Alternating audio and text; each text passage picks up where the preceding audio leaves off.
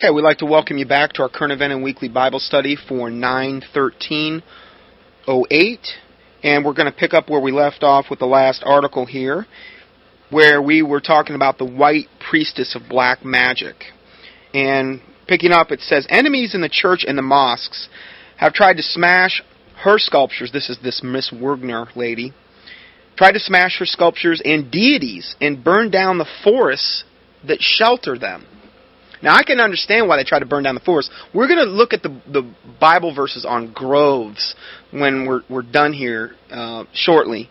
And we're going to see what the Bible says about the groves. Now, I'm not telling everybody to go out and get fires and burn down stuff and smash stuff. I'm just telling you, from a biblical perspective, I can understand how somebody could have got the idea to do that, at least. Then it goes on to say, but there was an artist, Mrs. Ajala, who is actually Mrs. Wagner's adopted son, says that many local people accepted her eagerly when she first came. Maybe you can call Suzanne our savior, said Mr. Ajala, now the high priest of Sango, the lightning god. So they've got all their different little gods and deities, and he's calling her their savior. Okay, and I bet you she just eats that up, you know. The first time he met her was the day of his initiation into the cult of Sango, which was this lightning god, when he was 11. His father was an unapologetic devotee of the old gods and refused to let his child be baptized or go to school run by either Christians or Muslims. But Mr. Ajala wanted to learn to read, and he thought that a white woman would let him. He said, I saw some children reading books and I wanted to be able to go to those schools and read these stories. But 6 months after he moved in with Mrs. Wagner, evidently she adopted him at that point, he asked her if he could go to school. This Miss Wagner, she shouted, no, you cannot go to school. They will turn you into a Christian and your life will be over. End of quote. So this is the type of witch that is bent on taking as many people to hell as possible. That's how I look at this. I take this, when I read this, I take this personally when I see this. Because this witch is bent on bringing as many people to hell as possible. And she is denying, this person, when he was 11 years old, maybe there was a chance for him. I don't know. But you know what? She saw to it that there would never be a chance. Now he's the high priest of this lightning god. Now I'm not saying God couldn't save somebody, okay? I don't want to try to act as though the Lord can't do it, but the longer you stay in something, typically the harder it is to get saved, okay? Particularly if it's something as demonic as this. Now, the Bible also says it were better that a millstone were hung about their necks and be cast in the midst of the sea than if they offend one of these little ones that believeth in me. Jesus said that about the little children. And that's what I thought of when I read this, that she had denied him this opportunity to go to a Christian school and be reached. She says, no, your life will be over. And she admitted they're going to turn him into a Christian because obviously she knows that what they would offer him is most likely, it may appeal. She said it was going to be like a foregone conclusion. Because many times when you hear the truth, obviously, if you want the truth, you're going to know that what you've been in is a lie. Because that's all she can offer him is lies. Because she serves her father, which is the devil, who is what? He is the father of lies. All these religions, that's what they're based in. So it truly were better if a millstone were hung about this woman's neck and her be cast in the midst of the sea. That's what the Bible says about people like this. Mr. Ajala is still illiterate, but has deep knowledge about the traditions of the Yoruba spirit gods, and says his adopted mother has made him see how important it is that the Yoruba traditions have been preserved. So again, it's like the Bible talks about, she's turned him into twice the child of hell she probably was. The Bible makes mention of that. Yet he is now working to build a school, this Mr. Azula, where children can go and receive an education and also learn about the traditions of the Orishas. So now, this is his demonic fruit. So he's Mr. high priest of the lightning god now. Now he's going to turn around and build a school where at least kids can get an education, learn how to read, but they can also learn about these gods. It won't be Christian. So that's called demonic fruit, is what we're looking at here. A tree is known by its fruit. Mrs. Wagner's idea about the preservation of the forest have become central to the survival of the traditional beliefs of this pagan system.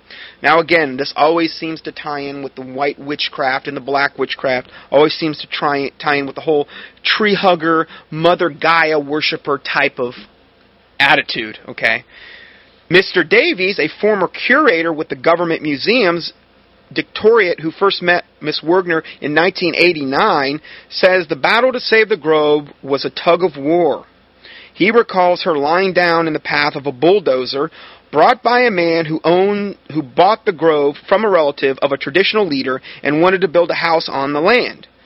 So she actually laid herself down in front of a bulldozer when some guy who had bought the land. She would die for a bunch of trees, okay?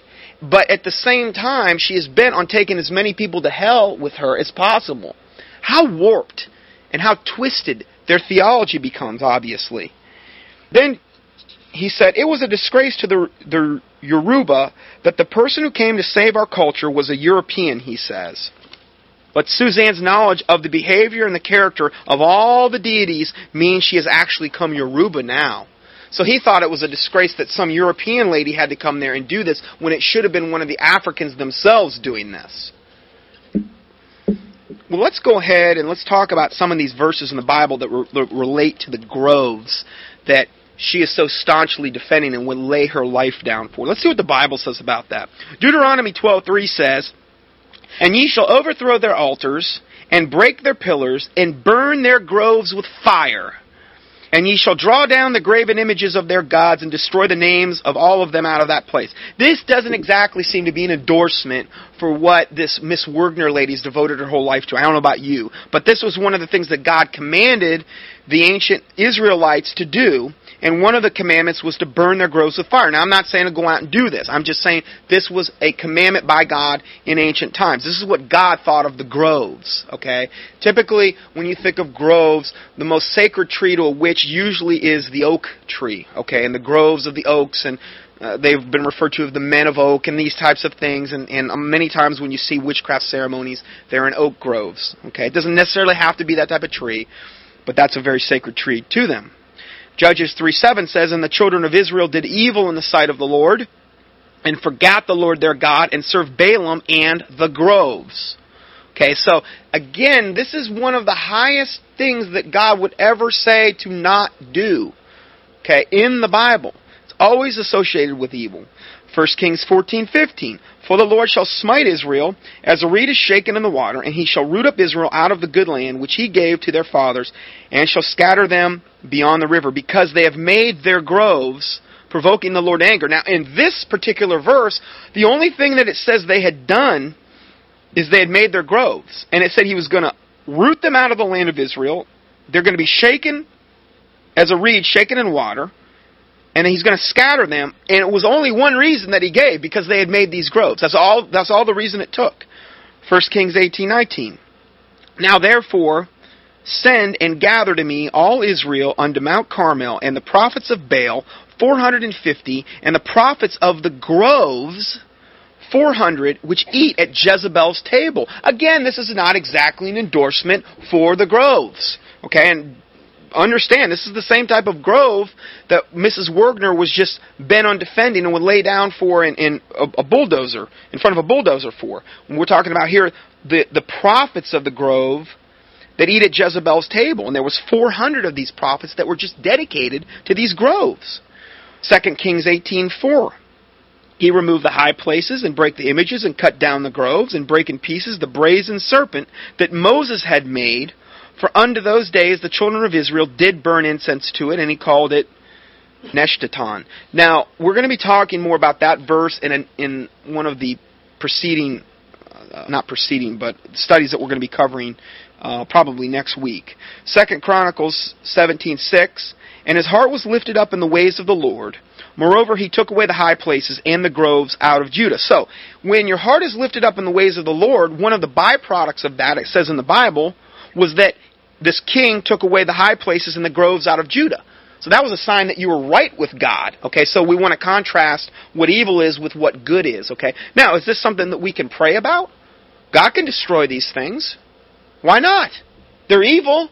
They're a gathering point where witches come together and practice their witchcraft and put spells and incantations on whole, sometimes races of people and whole regions of land. Why not? We should be praying about this stuff. But again, this stuff isn't being preached in the churches, so the church, for the most part, sits silent and does no praying about issues like this. And think about it. The Bible says we battle not against flesh and blood, but against princes, principalities, rulers of wickedness in high places, against powers and these types of things, which are demonic, which are fallen angelic types of entities and spirits.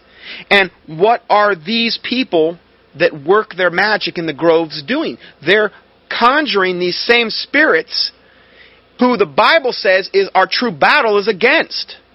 So why isn't this something we should be praying against? Now, I pray if it be possible their souls be saved, these witches. But that's between them and God. Okay? Yeah, go ahead. Yeah, Doug just brought up a good point with the Bohemian Grove that we have out in California, where all of the ultra elite meet once per year in the summer. I believe it's during the summer solstice, because again, they're totally into the paganism and the astrology things and the days and the times and the seasons. They meet during the summer solstice. They have this ritual called cremation of care, where they actually take this effigy and burn it in front of this gigantic Moloch owl symbol. Now, I'm not making this stuff up. This is well documented on the internet. Alex Jones supposedly infiltrated one of these meetings, recorded the whole thing. You can go up on the internet and watch it. It's cremation of care, Bohemian Grove, the whole 9 yards. And these are some of the most evil people on the planet, and this is what they consider a good time. Now, are these things we should be praying against? I mean, should we be praying, oh yes, God bless the efforts of the wicked. Now, I understand that the Bible says to bless those that persecute you in these types of things, but what's the greatest blessing that God could bestow upon them? What is the only blessing God could really bestow upon them that would really mean anything 1,000 years from now? Salvation. We should be praying that they get saved and that God does whatever it takes to get them saved. We're not supposed to pray that they're blessed in their wickedness. God, yes, bless them in their wickedness because your word says to do it. It doesn't say that. Okay? So this is the difference upon how I think a Christian needs to pray. We don't want wickedness to abound and to prevail, do we? How is that good? Okay, so this is why, again, I did that teaching on, it's called the Door of Hope, regarding Psalm 64. And it very much relates to this teaching. Ye that love the Lord hate evil. Another thing, when we talk about this particular subject, I mean, how many have you ever prayed against the wicked works of, let's say, the Illuminati? Or the 13 families of the Illuminati, like the Rothschilds, or the wickedness that you see. I think a lot of times God will show us wickedness, whether it's on TV or wherever else in the newspaper. I don't know about you, but I get righteous indignant. And a lot of times, it's appropriate to get on your knees and pray about a given issue. Again, the byproduct of God's judgment is always, always good. It is always fear of God and conversion of sinners. Every time, if you look in the Bible. So, that's just how I look at it. I think it's biblical. I believe I can prove it biblically. We go, the last verse here is 2 Chronicles 33:3. For he built again the high places, and Hezekiah, his father, had broken down, and he reared up the altars for Baalim, and made groves, and worshipped all the host of heaven, and served them. Now, when you look at a lot of these verses, when it talks about groves, I only talked about a few. There's a whole bunch of verses. I've got every one of them here. It looks like there's at least 20 to 30 different verses where it mentions groves. Many times it's in absolute total conjunction with flagrantly saying they rearing up altars to Baalim, worshiping the host of heaven, which implies astrology and these types of things. It's very, very much interrelated and interlinked into that whole thing. So it's just some interesting points there about those Bible verses. Okay, let's go to our next article here. And this next article is entitled, The New Head of Voodoo Brings on the Charm. And this is an article out of Port-au-Prince, Haiti. The goat tethered to the tree outside of Max Behavior's home is doomed. Behavior is a tall and majestic with closely cropped white hair, is a voodoo priest who was just named the religion's supreme master. a newly created position that is aiming at reviving voodoo in Haiti. His grand residence is on the outskirts of the Haitian capital, and it serves as a voodoo temple for practitioners and late-night hangout for those paying customers eager to take on an exotic evening of spiritual awakening.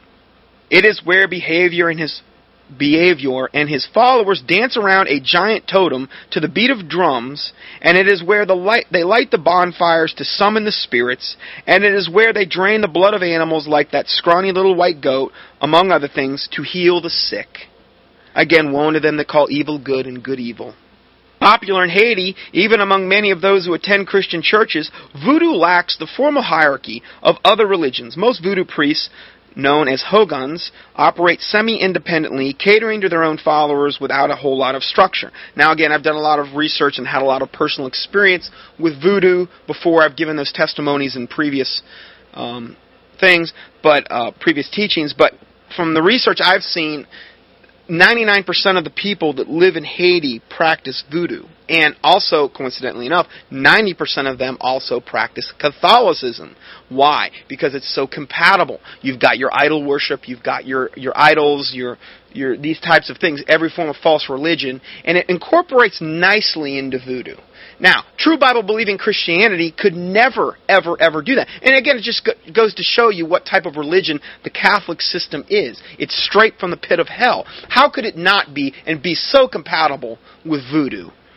Many of Haiti's Hogans recently, which are like the voodoo witch doctor kind of guys, they recently came together in a national federation and named Bouvier, who is 72 years old, as their public face. He is now the spokesman for a religion that follows the belief that too often gets a bad rap and is in dire need of an image overhaul. Think of it as voodoo economics.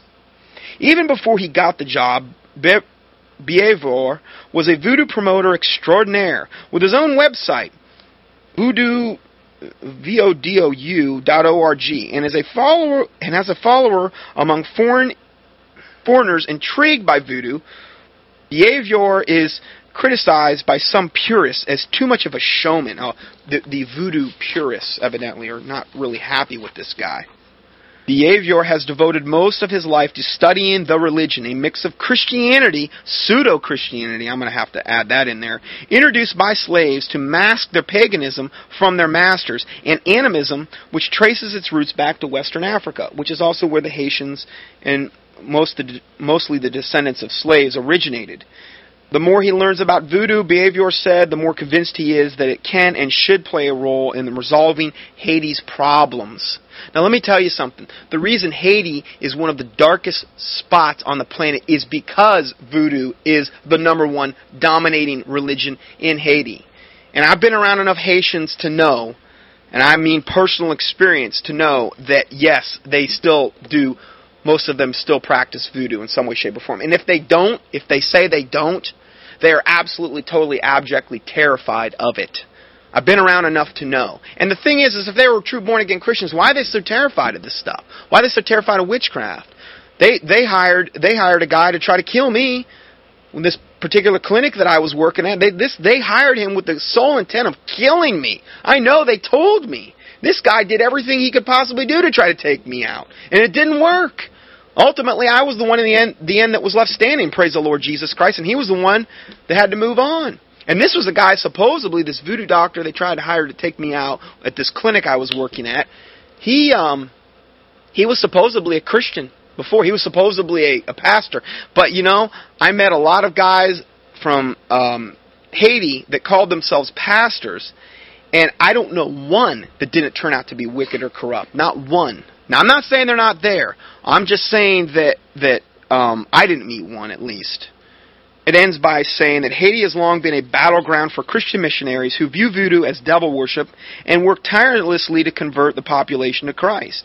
Voodoo also has one God, modeled on the God of the Christian Bible. Please, give me a break on that. But it incorporates pagan elements that make the Christians uneasy. Casting spells and catering to the spirits are seen as the major forces in the universe. That's what they believe there. So that was just an interesting demonic side note there regarding, voodoo. Now this next article also relates to that, and it's entitled, Mexico is Magical to its Warlocks and its Witches. And the reason I'm going over so many different articles is to show you that this is taking place at literally every corner of the planet. We're going to talk about America more a little bit later. But the one world religion of the Antichrist, in its pure essence, is going to be witchcraft. It's very clear.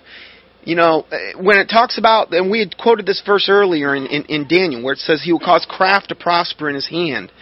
Craft is a word that most witches would easily identify as witchcraft. And if you don't believe that, all you have to do is look at all the other verses in Revelation where it says, by means of those miracles and these types of things will they deceive the whole world and the nations, and the lying signs and wonders. Primary way that people are going to be deceived is through lying signs and wonders. And what is the source of those? That is witchcraft. Okay? The coming essence of the one world religion is going to be witchcraft. That's the essence of the New Age movement, isn't it? Absolutely. And the essence of all these other different false religions, whether you call it Hinduism, Buddhism, Catholicism, at the highest levels, they're practicing flat-out blatant witchcraft. Okay? So you can put whatever veneer you want to put on it, but it's witchcraft at its core. And this is why I key in a lot of these things, lest we be ignorant of Satan's devices. Okay? To give us an education of what's going on here. And again, this article is entitled, Mexico is Magical to Its Warlocks and Witches. This is from Catemaco, Mexico. He says, to kill a man, Mr. Garcia explains all you need to do is to take a black cloth doll, some thread, a human bone, and a toad. Oh, you must ask the devil's permission as well, in person, at a cave in the hills where he is said to appear in that particular area. Okay, now this is just one particular local voodoo witch doctor guy. Assuming that you have these things, plus the green light from the Prince of Darkness, you simply lash the doll onto the bone, shove it down the unfortunate toad's throat, sew up the toad's lips, and take the whole mess to the graveyard, reciting the proper words. This man says the person will die within 30 days.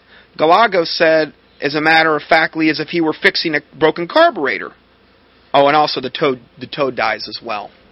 So now, he's saying this, and a lot of people come to this particular region in Mexico, see these particular, what we would refer to, I guess, as a warlock, and they recite these incantations, and they can do all these things, you know, and this is how people practice their religion in many parts of the world. He goes on to say there exists good and bad in the world, and there exists the devil and God. He went on, turning a serpent's fang in his rough fingers. I work in white magic and in black magic.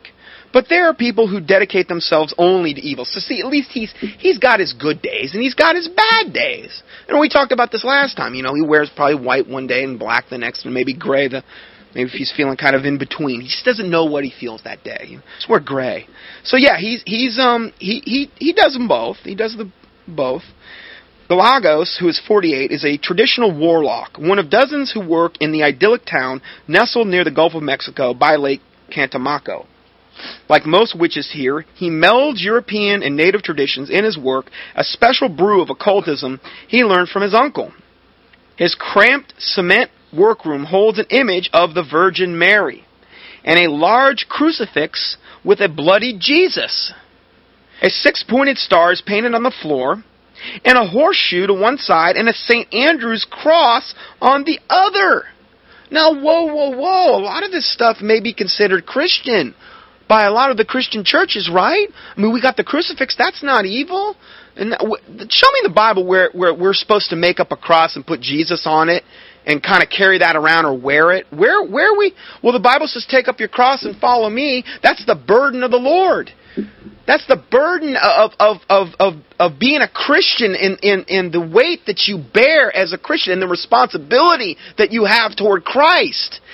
Doesn't just because you put on, I mean, you know how many people I've seen that wear crosses that weren't even Christians? Now, I've done a whole study on this, on the origins of the cross.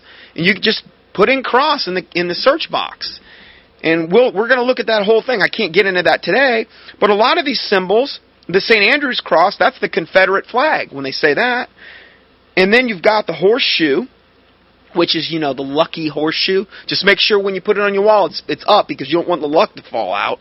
Because that's why they say that. You want to have the thing pointed down because the luck will fall out. He's got the 6-pointed star on the thing, which is the most wicked sign in witchcraft. That's the hexagram. Hex meaning curse. 6-pointed star. 6 the number of man, this type of thing. But he's got his large crucifix with a bloody Jesus on it, like any good Catholic would have. And then the Virgin Mary, and again, any good Catholic. See, the reason I'm saying all this is these types of occultists, this guy's a warlock. And he has no problem using these very things in his witchcraft ceremonies because he knows they have occult power. Why would we want to have any association with any of this stuff?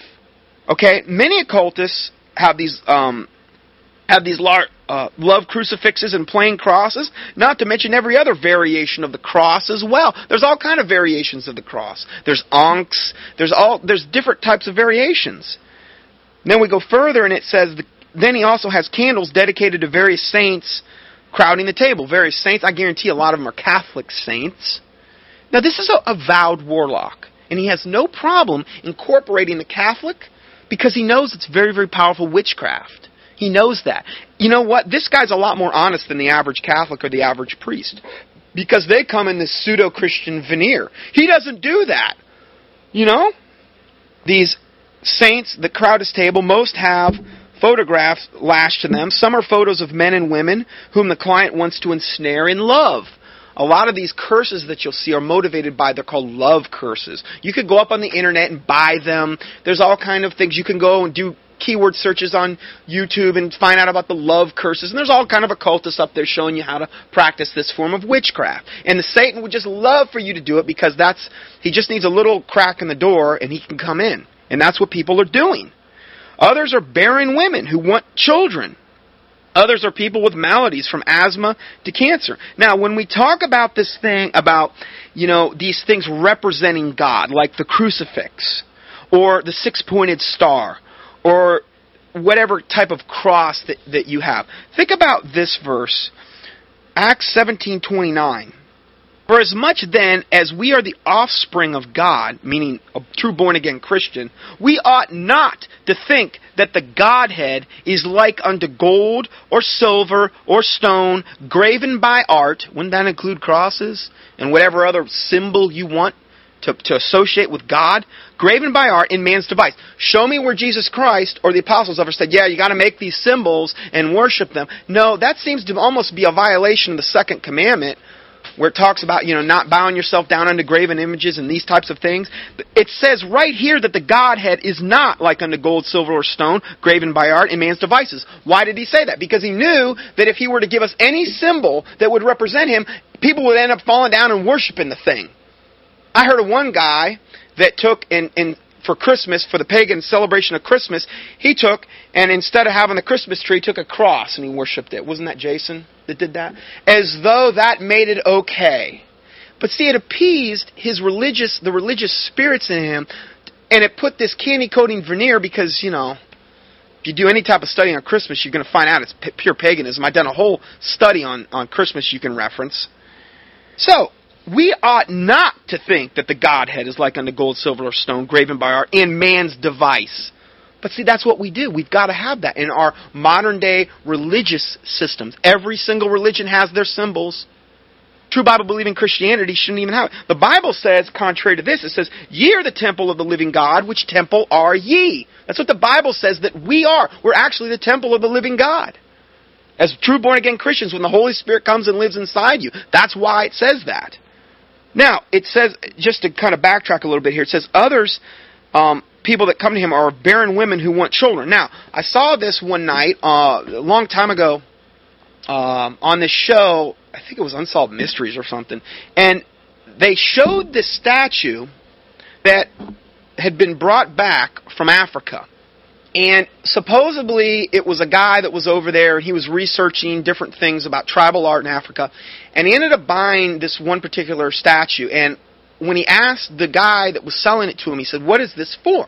And it was this big wooden carved statue. It was real inappropriate, put it that way. This lady had wooden breasts and the whole 9 yards. She was basically naked, but she was holding this child. And he says, oh, this is the fertility statue.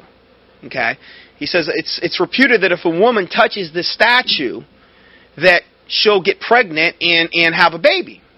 So they bring this statue back, and they put it at the entrance of the Ripley's Believe It or Not office building. It was actually inside, but it was in the office building inside, and they showed it. And there was one statue on one side and one on the other. They brought two of them back, and they put them there. And this was what they said had happened. And then they showed what ended up happening is people would walk by and they had heard about this thing, and women would walk by it and they would touch it or whatever. They go back and forth doing their daily business. And then all of a sudden this strange thing started happening. These women started getting pregnant like crazy in the office. Women that had been trying to get pregnant for all this time, and they could not get pregnant. Now all of a sudden they're turning up with babies. So they took the statue and they moved it to their museum, where women started hearing about this, and they started coming from all over the country to touch this thing, and they started getting pregnant. And they even logged it in with a book where they were signing their names, and I guess they were trying to keep track of the stuff. And there had been, at the report of the thing, I don't know, hundreds of women, at least, that had gotten pregnant right, I'm talking within a day or two of touching this thing. Now, we know that's not of God. I understand God gives life, but it doesn't work that way. You can't do it the devil's way and expect a good result. The first thing I thought about to myself is I wonder how many people, number one, are going to miscarry their babies. I wonder, too, what type of children. I mean, let's face it, you get something from the devil, the price is always far greater than you're ever going to want to pay. It's one thing to document, oh yeah, I got pregnant. Now let's do a long-term documentation. Let's look at these kids 5-10 years down the road and see. Guaranteed they're going to come out of the womb probably demon-possessed. The Bible says the wicked go astray from the womb, speaking lies as soon as they be born. It says the wicked go astray from the womb. Listen, I can't be dogmatic, obviously, about what's going to turn out with that. Okay, but I sure wouldn't want to get pregnant that way if I was a woman. That would be something you would want to avoid like the plague. And I guarantee you, a lot of the people that went and touched that thing called themselves Christians.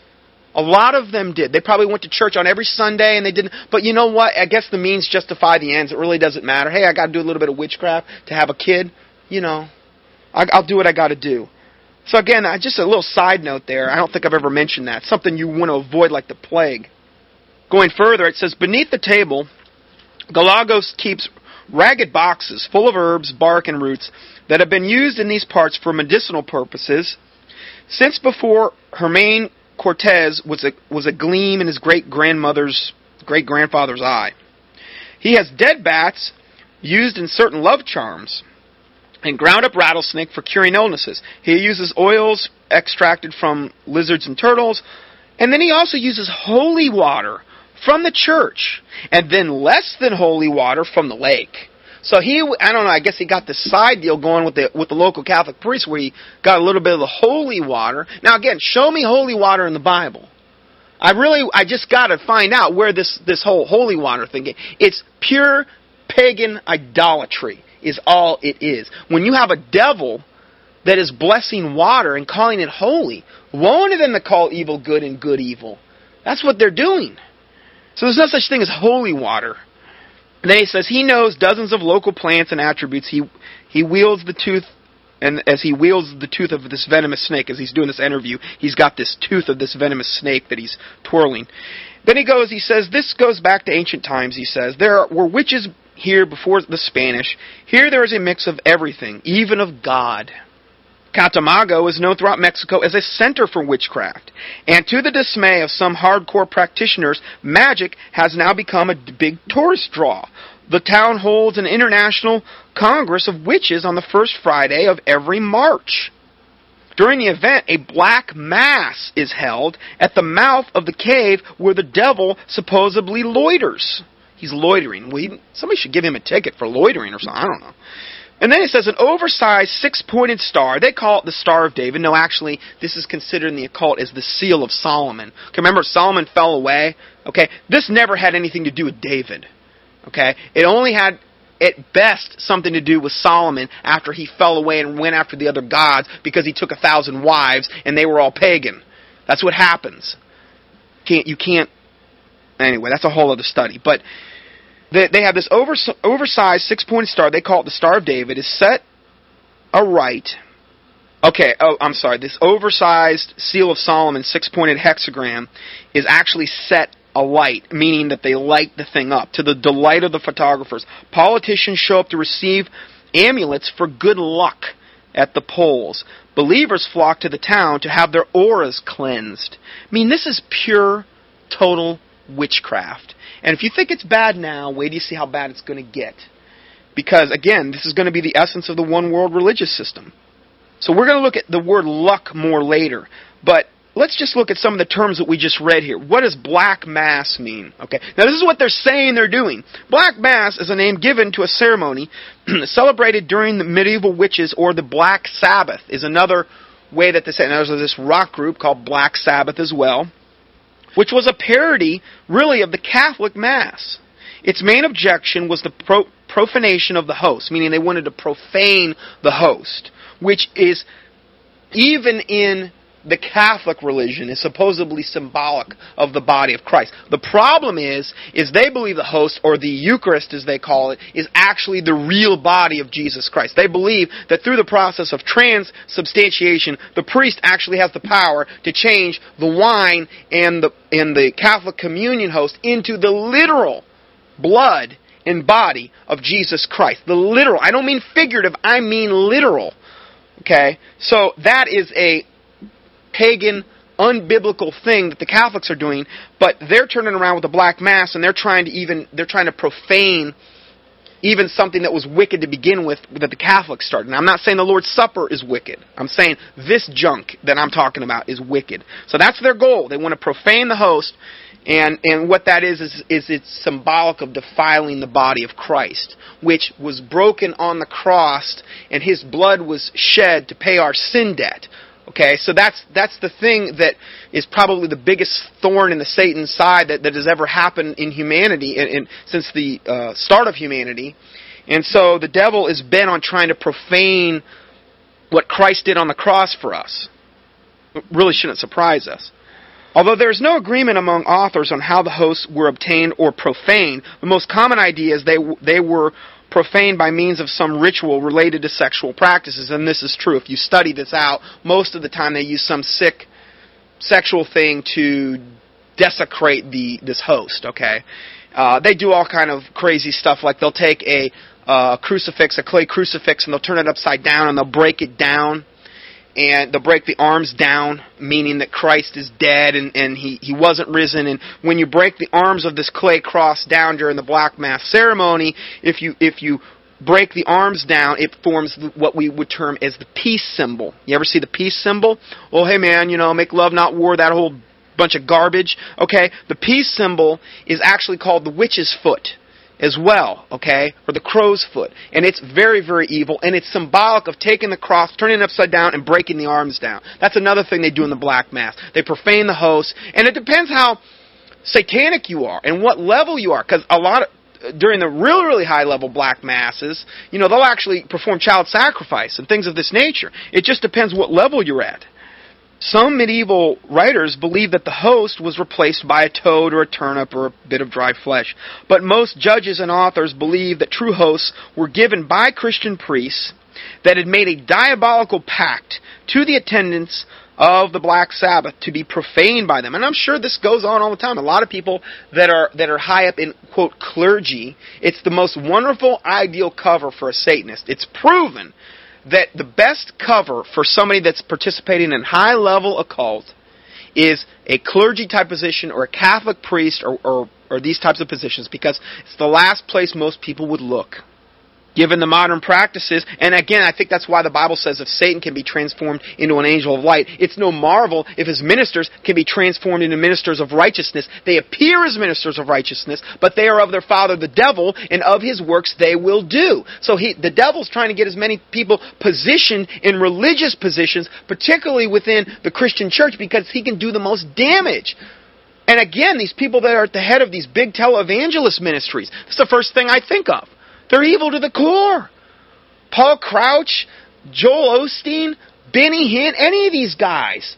If we were to actually see what they're actually involved with at the higher levels, it would absolutely... you would be amazed. You would be amazed. And it's all going to come out. When this life... I'm not saying it's all going to come out now, because to a certain extent I think it will. But in at the judgment seat of Christ and at the great white throne judgment in particular, regarding the judgment of the unsaved, all this is going to come out for all humanity to see. Given the modern practices of the Latin Rite of the Catholic Church, which permits parishioners to receive the host in the hand, it is possible to steal a host in this manner. Though priests and Eucharistic ministers are cautioned to be on the lookout for persons who do not immediately consume the host, there are usually too many practitioners in any given Mass or communion service to ensure that no hosts are stolen in this manner, though. So, they got their problems to contend with, like everybody else. Now, we talked about the Black Mass, but what about the word Mass? Well, this is from FamilyBible.org. It says, Christ's Mass, meaning Christmas, has the deepest roots in the Babylonian mystery religion, where the Queen of Heaven and her infant son were worshipped as deity.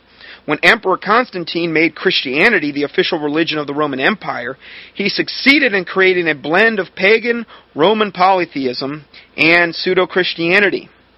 The Romans celebrated a winter feast to their false god Saturn, called Saturnalia, which was celebrated by giving and the receiving of gifts. Now, the hexagram is the six-pointed star, okay? And Saturn is the sixth planet from the sun. Saturn has 6 letters, and if you change the word Saturn around, you can almost make the word Satan. Okay, so just some interesting parallels there. But Saturnalia was celebrated by giving and receiving of gifts. All the apostate Roman Church, the Roman Catholic Church actually did was to continue the same pagan winter festival and give it a new Bible-sounding name, Christ Mass. Okay, so again, I've done a whole study on Xmas, and you can do a keyword search there, and we'll load your boat on that one. The Roman Catholic Mass is in there. Oh, also another thing. A lot of times people ask me about documentation. Most of the time, with every teaching that I'm doing, I'm trying to put up a PDF, if it's possible, for the sermon. And there's a little white box there with the teachings that it has it, and you can click on the white box and get your full documentation there. Or, if I don't have that, I'll give you a link within. There's a little link that'll be within each teaching. It'll say, click here, or whatever. It's a little bit lower, below the description of the teaching. And you can click on that, and that'll give you the full documentation. The Roman Catholic Mass is, in their own words, now this is what the Roman Catholics say, a continuation and a re-offering of Christ's sacrifice on Calvary. A re-offering? Yeah, it's a re-offering. Since Christ's Mass is rooted in paganism and is a festival in honor of the false god Saturn, then any sacrifice that is rooted in paganism would be the same as a sacrifice to an idol. So they said just about the Roman Catholic Mass in general, just not Christ's Mass, that it is a continuation and a re-offering of Christ's sacrifice on Calvary. What does the Bible say about this whole re-offering thing? Okay, well let's read there. Hebrews 7:27 says, "Who needeth not daily as those high priests to offer up sacrifice, first for his own sins, and then for the people's. For he," meaning Jesus Christ, "did this once, when he offered up himself." So let's just reread this again. It says, "Who needeth not daily as those high priests," like the Catholic priests, okay, modern day Catholic priests, "who needeth not daily as those high priests to offer up sacrifice," like the Catholics do with their Catholic Mass and with the whole process of transubstantiation in the Eucharist. "Who needeth not daily as those high priests to offer up sacrifice, first for their own sins and then for the people's. For he," Jesus Christ, "did this once, when he offered up himself." When he said, "It is finished," on the cross, it was finished. Okay? This isn't something where we have to continually try to crucify the Son of God afresh, as the Bible says in Hebrews. We should never, ever, ever do that. Hebrews 29:28 says, "So Christ was once offered to bear the sins of many." He was once offered to bear the sins of many, not continually offered. "And unto them that look for him shall he appear the second time without sin unto salvation." So again, it confirms this: Christ was offered up once. But see, it makes man feel like, you know what, I'm religious. I can go and I can try to adhere to the 7 sacraments of the Catholic Church and the Baltimore Catechism and all this other stuff. And I can go do this, and I can go to the confessional and confess my priest to a man, and he can absolve me of my sins and tell me to pray 10 Hail Marys, and I feel nice and religious. I can go take the Eucharist and feel like I'm placated and this and that. I can try to offer up the Son of God afresh, and do all these other things and earn my way to heaven, but it won't work. It'll never work. You cannot earn your way to heaven. For you are saved by grace through faith, and that not of yourselves. It is the gift of God, not of works, lest any man should boast. Ephesians 2:8 and 9. Thou shalt confess with thy mouth the Lord Jesus, and shalt believe in thine heart that God hath raised him from the dead, thou shalt be saved. That's what the Bible said. For God so loved the world that he gave his only begotten Son, that whosoever believeth on him should not perish, but have everlasting life. Jesus said, I am the way, the truth, and the life, and no man cometh unto the Father but by me. For the wages of sin is death, but the gift of God is eternal life through Jesus Christ our Lord. So the wages of sin is death, and the only way you can get that sin debt repaid is through what Jesus Christ did on the cross, through his death, burial, and resurrection, and believing and having the faith to believe that he paid your sin debt, and accepting him as your Lord and Savior. This is how we get saved. It isn't through works, lest any man should boast. See, if we could earn our way there, we could boast about it, which is what 99% of all religions do, even the ones that call themselves Christians, because they're not even adhering to what the Bible says most of the time. Then we go to 1 Peter 3:18. It says, For Christ also hath once suffered for sins, and the just for the unjust, that he might bring us to God, being put to death in the flesh, but quickened by the Spirit. It's very, very clear. He has once suffered for sins. But man, in his wanting to earn his way to wherever he calls it, I guess in the Catholic Church it's called heaven, he wants to crucify the Son of God afresh, because it makes him feel more religious. That's the bottom line. It's not good enough for Christ to have paid the sin debt for all mankind once. No, that's not good enough for the typical person. No. We need to have our false Brylcreem religion. A little dabble, do ya? We want to be able to earn it. Man, I don't want to try to earn it. If I tried to earn it, I know I'd fall short. If I got what I deserved, I'd get death and hell. Apart from the Lord Jesus Christ, if I got what I deserve, Scott Johnson, I'd get death and hell. That's all I deserve. Period. But praise be to the Lord Jesus Christ for saving my soul and paying my sin debt. Going back to this article, it says Sandra Aguilar is a 25-year-old cashier. She traveled 22 hours by bus from Cancun for the Black Mass. A few days later, she found herself in a waiting room of a popular witch doctor known as the Crow, hoping for a little black magic to force her errant boyfriend to return.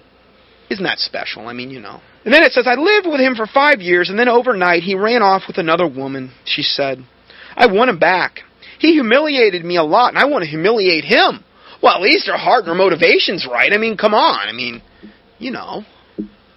But you see, this is the type of spirit that this religion breeds. Okay?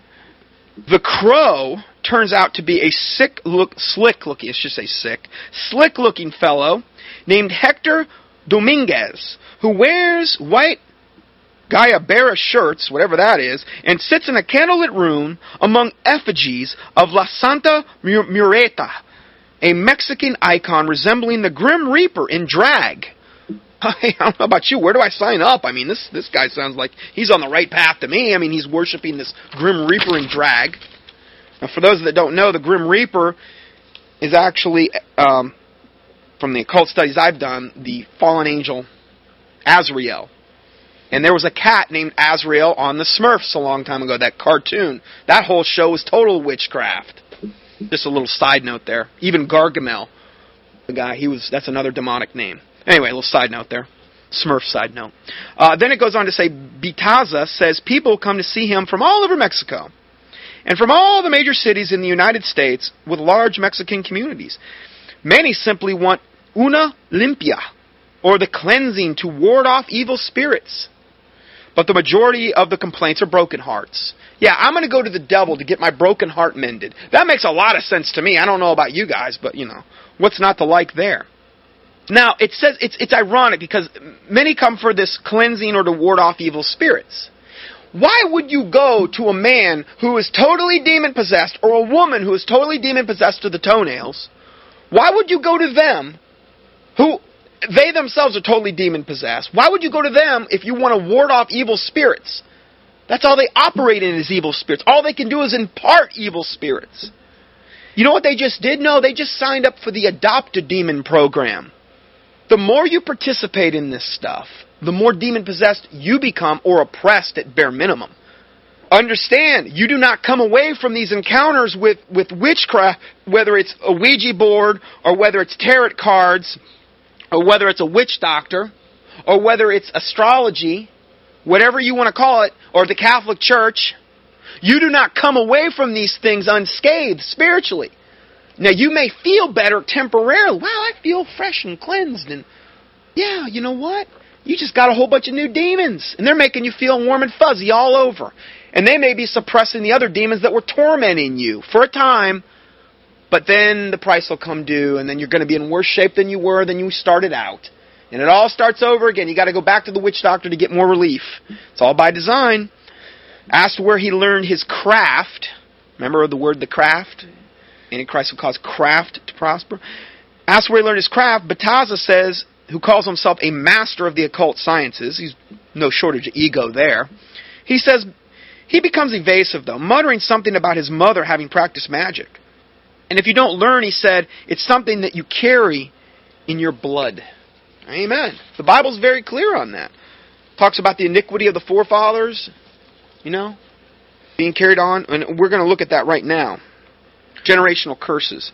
Generational curses are judgments that are passed on to individuals because of sins perpetuated in a family in a number of generations. Now, a lot of people say, oh, this can't be, it can't be true or whatever. Well, it can be true. And we're going to look at that. The Bible mentions generational curses in several places. Exodus 25, Exodus 34:7, Numbers 14:18, Deuteronomy 5:9. It sounds unfair for God to punish children for the sins of their fathers. However, this is looking at it from an earthly perspective. God knows that sin is passed down from one generation to the next, particularly when there's no, let's say in today's day and age, there's no Christian intervention whatsoever. There's no biblical intervention.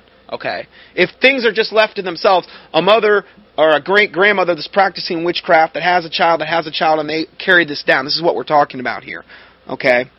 And this is why so much of the time, I believe there's so many children now that are being called indigo and star children and these types of things, and they're just born with these powers. Well, it's a byproduct of what might started 3 or 4 generations ago. Now we're really bearing the fruit, just in time for the end-time deception as well. When a father has a sinful lifestyle, his children are likely to have the same sinful lifestyle as well. That is why it is not unjust for God to punish sin to the 3rd and 4th generation, because they're committing the same sins as their ancestors did. Now, this chain can be broken, obviously, through the Lord Jesus Christ and His Word. That's the only way, though. But they are being punished for their own sins, not for the sins of the ancestors. The Bible also specifically tells us that God does not hold children accountable for the sins of their parents, according to Deuteronomy 24:16. So we want to have balance here. We don't want to just, we want to have the balance, the biblical balance. Moses addressed this issue when the Israelites were preparing to enter into the promised land. He told the new generation that was preparing to enter in that they would not enter in unless they dealt with their own personal sins and also the sins of their fathers. The account can be found in Leviticus 26:39 through 42. And they that are left, this is verse 39, and they that are left of you shall pine away in their iniquity in your enemies' lands, and also in the iniquities of their fathers shall they pine away with them. If they shall confess their iniquity and the iniquity of their fathers with their trespass, which they trespass against me, and that also they have walked contrary unto me, and that I also have walked contrary unto them, and have brought them into the land of their enemies, if then their uncircumcised hearts be humbled. See, humility is always the key prerequisite when it comes down to repenting and truly confessing and truly turning from sin. Humility always seems to be the prerequisite. Humility is one of the few things you could ever do to please God. Okay, I understand there's a lot of things that, confessing the Lord Jesus Christ and believing on His Word. But the humility aspect seems to be the foundational issue for that to ever happen. Jesus said, unless you humble yourself as a little child, you shall not see the kingdom of God. So humility is something that is one of the few things we can really do to please God, as far as I can see. Humble yourself as a little child. Get on your knees, man. Humble yourself as a little child. And let your uncircumcised heart be humbled, as the Bible says here. And then it says, and then they accept the punishment of their iniquity. Verse 42, then I will remember my covenant with Jacob, and also my covenant with Isaac, and also my covenant with Abraham. Obviously, this was directed to the Israelites. And I will remember, and I will remember the land. But the prerequisite was their uncircumcised hearts being humbled. Okay? And this is why it's very important, if you see somebody that's all haughty and proud, pray that God humbles them. Because that's probably the only way that they're going to get out of that. What are you supposed to pray? Well, yes, God bless them in their haughtiness. The Bible says pride goeth before a fall and a haughty spirit before destruction. Pride is one of the most grievous things in God's eyes. Because pride blinds you to the truth. A proud person doesn't even think they have a problem. They're just proud. I'm a good guy. I'm basically good. God wouldn't judge me. That's pride. You know? It's an abomination to God. Whereas a mass murderer knows he's a mass murderer at least. A proud person doesn't even know he has a problem. What is the opposite of pride? Humility. What is something that will always bring humility? Fear of God. That's why it's all tied together. Humility, fear of God. I've done whole studies on this that you can reference as well. Just do the keyword search in my search box. Exodus 25 says, thou shalt not bow thyself down to them, nor serve them, for I, the Lord thy God, am a jealous God, visiting the iniquity of the fathers upon the children under the third and fourth generation of them that hate me. Notice, that's the condition. It doesn't say of them that love me. What does this imply? It implies that the first generation under the third and fourth all hated me. That's when he visits the iniquity. It's not just because he's an unjust God and he just generationally curses somebody. Now understand, we also have that verse where it says the wicked go astray, straight from the womb, speaking lies. And all things are created for God, even the wicked for the day of wrath. These types of verses. So again, it's important to have biblical balance when looking at the Bible. So understand, this is conditional. When God visits the iniquity of the fathers upon the children under the third and fourth generation, it's conditional upon them that hate Him. So I just kind of I thought that was important to say that at this point. Now, let's continue with this article further. Not everyone is convinced that Reverend Tomas Alonso Martinez has the enviable job of the parish priest in the town best known as the haunt of devils and witches. Now, we're going back to this article we were just talking about, this place in Cancun. Now, this guy's the parish priest. He has the enviable job of being the parish priest in that town. This parish priest, this Thomas Martinez, says that in regard to all this stuff, it's just a farce, he said. It's a lie, it's a fraud. Now, isn't this ironic that we have the specialist in the local specialist in the pseudo-white witchcraft known as the Roman Catholic Church? We have the specialist saying that all this other witchcraft that's going on there is a farce and a fraud. Isn't that ironic? Isn't that, you know? And yet, he demeans those witches that are infinitely more honest than he himself is. If you think about it. And the whorish religion that he serves, known as the Roman Catholic Church, at least they're being honest. At least these witches are being honest. Yeah, we serve good and evil, we do whatever we want and this and that. But yet you have the Roman Catholic Church, which to me is way more of an abomination because they try to hide behind Jesus Christ and do it. Cursed be he that doeth the work of the Lord deceitfully. That's what the Bible says. Cursed be he that doeth the work of the Lord deceitfully. And if there was any one religion on the planet that does the work, supposedly the work of the Lord deceitfully, it's the Roman Catholic whore. Don't think I'm opinionated on this subject. I'm sorry if I'm coming across that way. Just teasing. Sorry. Anyway, so this guy says all this witchcraft is a lie and a fraud and a farce. Yeah, he's so qualified to make that assessment. In his 5 years at Canamango, Father Martinez says he has seen so-called witches practice all sorts of confidence schemes, extracting money from the gullible and venerable people. Oh. I tell you, this article just really hit home with me. So let's just dissect this little paragraph again. Okay. Number one, when it says, in his 5 years, Father Martinez. Well, what does Matthew 23:9 say? Matthew 23:9 says, and call no man your father upon the earth, for one is your Father which is in heaven. We're not supposed to call any man father. You understand that? I don't call my dad father. I call him dad. I will not call people father. I mean, I may slip up once in a while, but consciously, I do not do that because of this thing that says in the Bible. So number one, we've got these black-robed devils that call themselves Catholic priests, which have probably the highest pedophilia rate per any other religion on the planet. It's well documented. The celibacy lifestyle that the Bible never commands, unless you can bear it, and there's very few that can. No. We got this father saying all the stuff that this witchcraft is a farce and a lie, when they themselves are specialists in white witchcraft. And then he says he's seen these witches practice all sorts of confident schemes, extracting money from the gullible and vulnerable. Isn't he one to make that judgment? So you mean like the Roman Catholic Church has done for hundreds of years, Father Martinez? You mean like they've done for hundreds of years?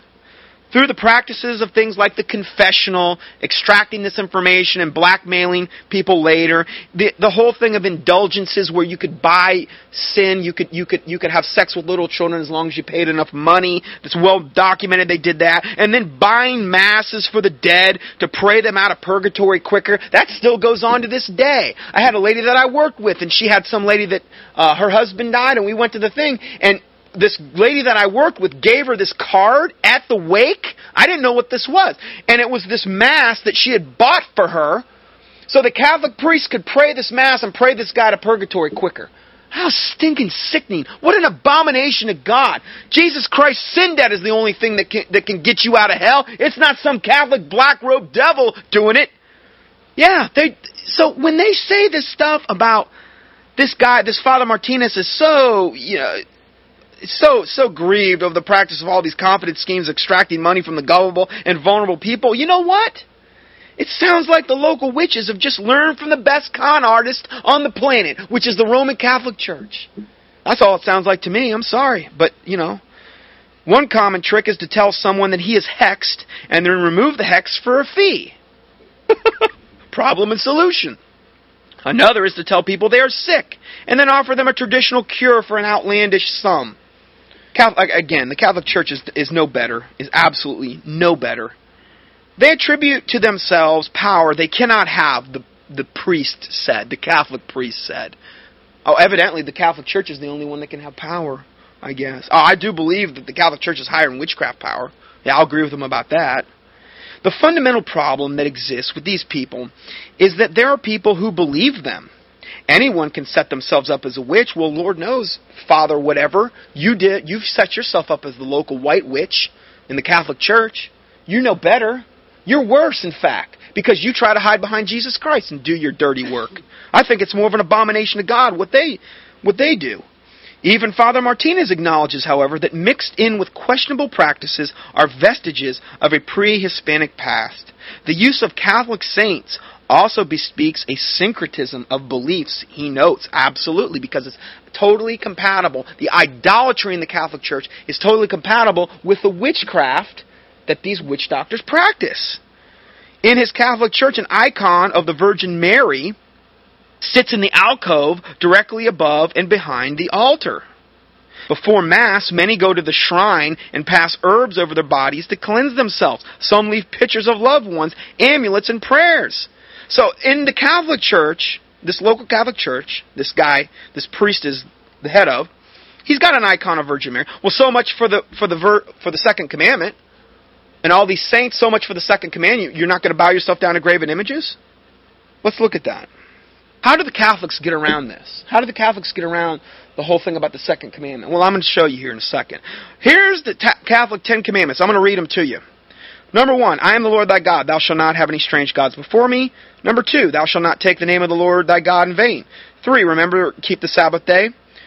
4, honor thy father and mother. 5, thou shalt not kill. 6, thou shalt not commit adultery. 7, thou shalt not steal. 8, thou shalt not bear false witness against thy neighbor. 9, thou shalt not covet thy neighbor's wife. 10, thou shalt not covet thy neighbor's goods. You notice something missing in that whole thing? Well, you're right, because they left out Exodus 24 through 6. That's I'm not making this up. This is exactly the Catholic 10 Commandments. Well, what does Exodus 24 through 6 says? It says, thou shalt not make unto thee any graven image or likeness of anything that is in heaven above, or that is in the earth beneath, or that is in the water under the earth. Thou shalt not bow thyself down to them, nor serve them. Now, this is another commandment, I believe, that would also be against, making up crosses and doing all this other stuff and having all these things associated with Because God knows that we're going to ultimately want to end up bowing down and serving these things. It's human nature, evidently. Personally, I don't have the desire to do it. But evidently, a lot of people do. They left out Exodus 24 through 6. Well, isn't that convenient? Because, if they leave it out, then they can have all their Catholic icons and all their saints' icons, and they can bow down and worship them and feel like they're good, Catholics. How did they get around this? They removed it simply because it is a common practice to bow down before graven images through all Catholic churches. Images that are also big business for the Catholic Church. You know how much money they make on selling these icons? Into the millions and millions and millions of dollars.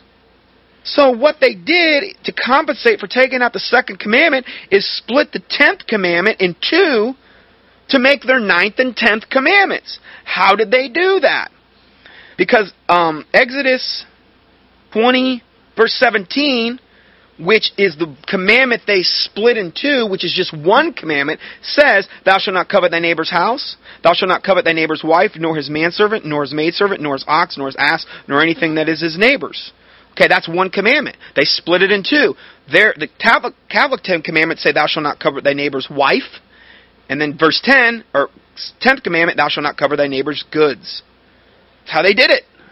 So just so you know, that's exactly how the Catholics got around that. Okay, I'm going to go ahead and stop here, and we'll go to part 3 next.